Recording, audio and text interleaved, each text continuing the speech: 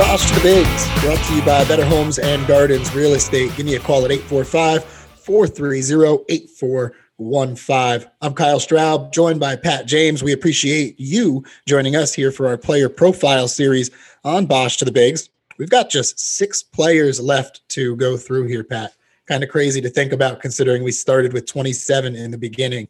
Those are all the returners from last year's squad. Anybody that's new, Pat has them covered in the Boshamer Bulletin. If you don't know what that is, then you're doing something wrong. You need to start following us so that you can get up to date with everything that is Tar Heel baseball. All right, let's go ahead and jump into player number 22 on the player profile series.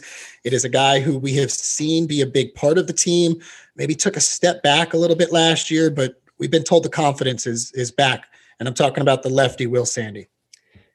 You know, Will Sandy, I think, is maybe one of the more interesting players on this team, entering this 2022 season. As you said, comes in, showed flashes there his first 2 seasons, both as a starter and a long reliever. And you saw him open last year in the midweek role.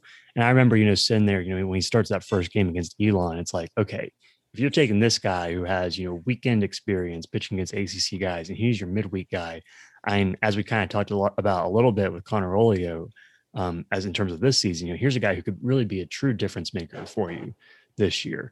And kind of, coming out in that Elon game, he got in a little bit of trouble, but he worked around it and everything.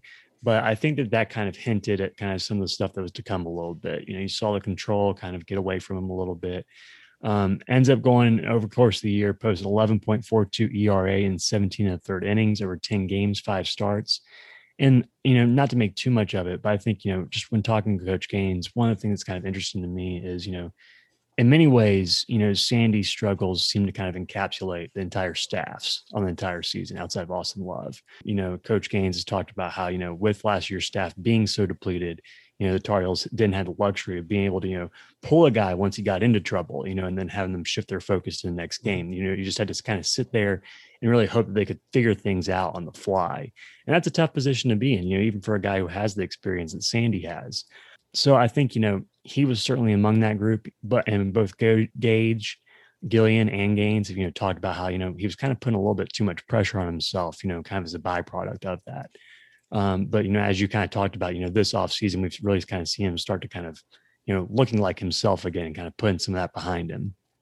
It was interesting to me last year to see the control issues, because that wasn't really a thing his freshman year when he was in big games and weekend starter.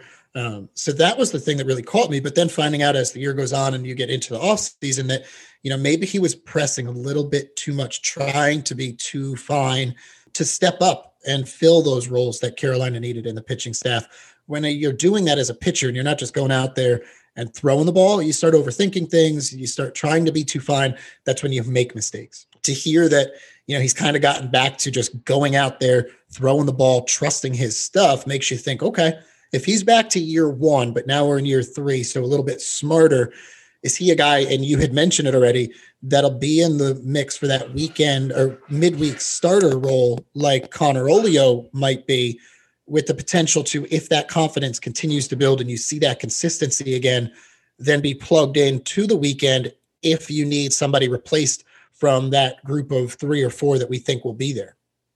Yeah, as you said, with Connor Olio, Sandy's been working, as a starter this preseason because of, the kind of that experience that he has. And Coach Gaines has said, kind of as you just mentioned, that, he'll probably see some spot starts here and there as well as some long relief appearances. But again, if he can be that kind of midweek guy, if we're talking about Sandy and Connor Olio as the 2 midweek starters for this team, I think that this team is just in their prime position. As we talked about in the Connor Olio episode, there's so much stiff competition now that you're facing in those midweek games. Mm-hmm. To have 2 guys who have that experience that they have, who you trust so much to be able to go out there and pitch as well as they can. I just think that gives you such a significant leg up, when, as we said with the Connor Olio show again, the other team is likely throwing, a mixed match of guys who, is kind of unpredictable in a sense.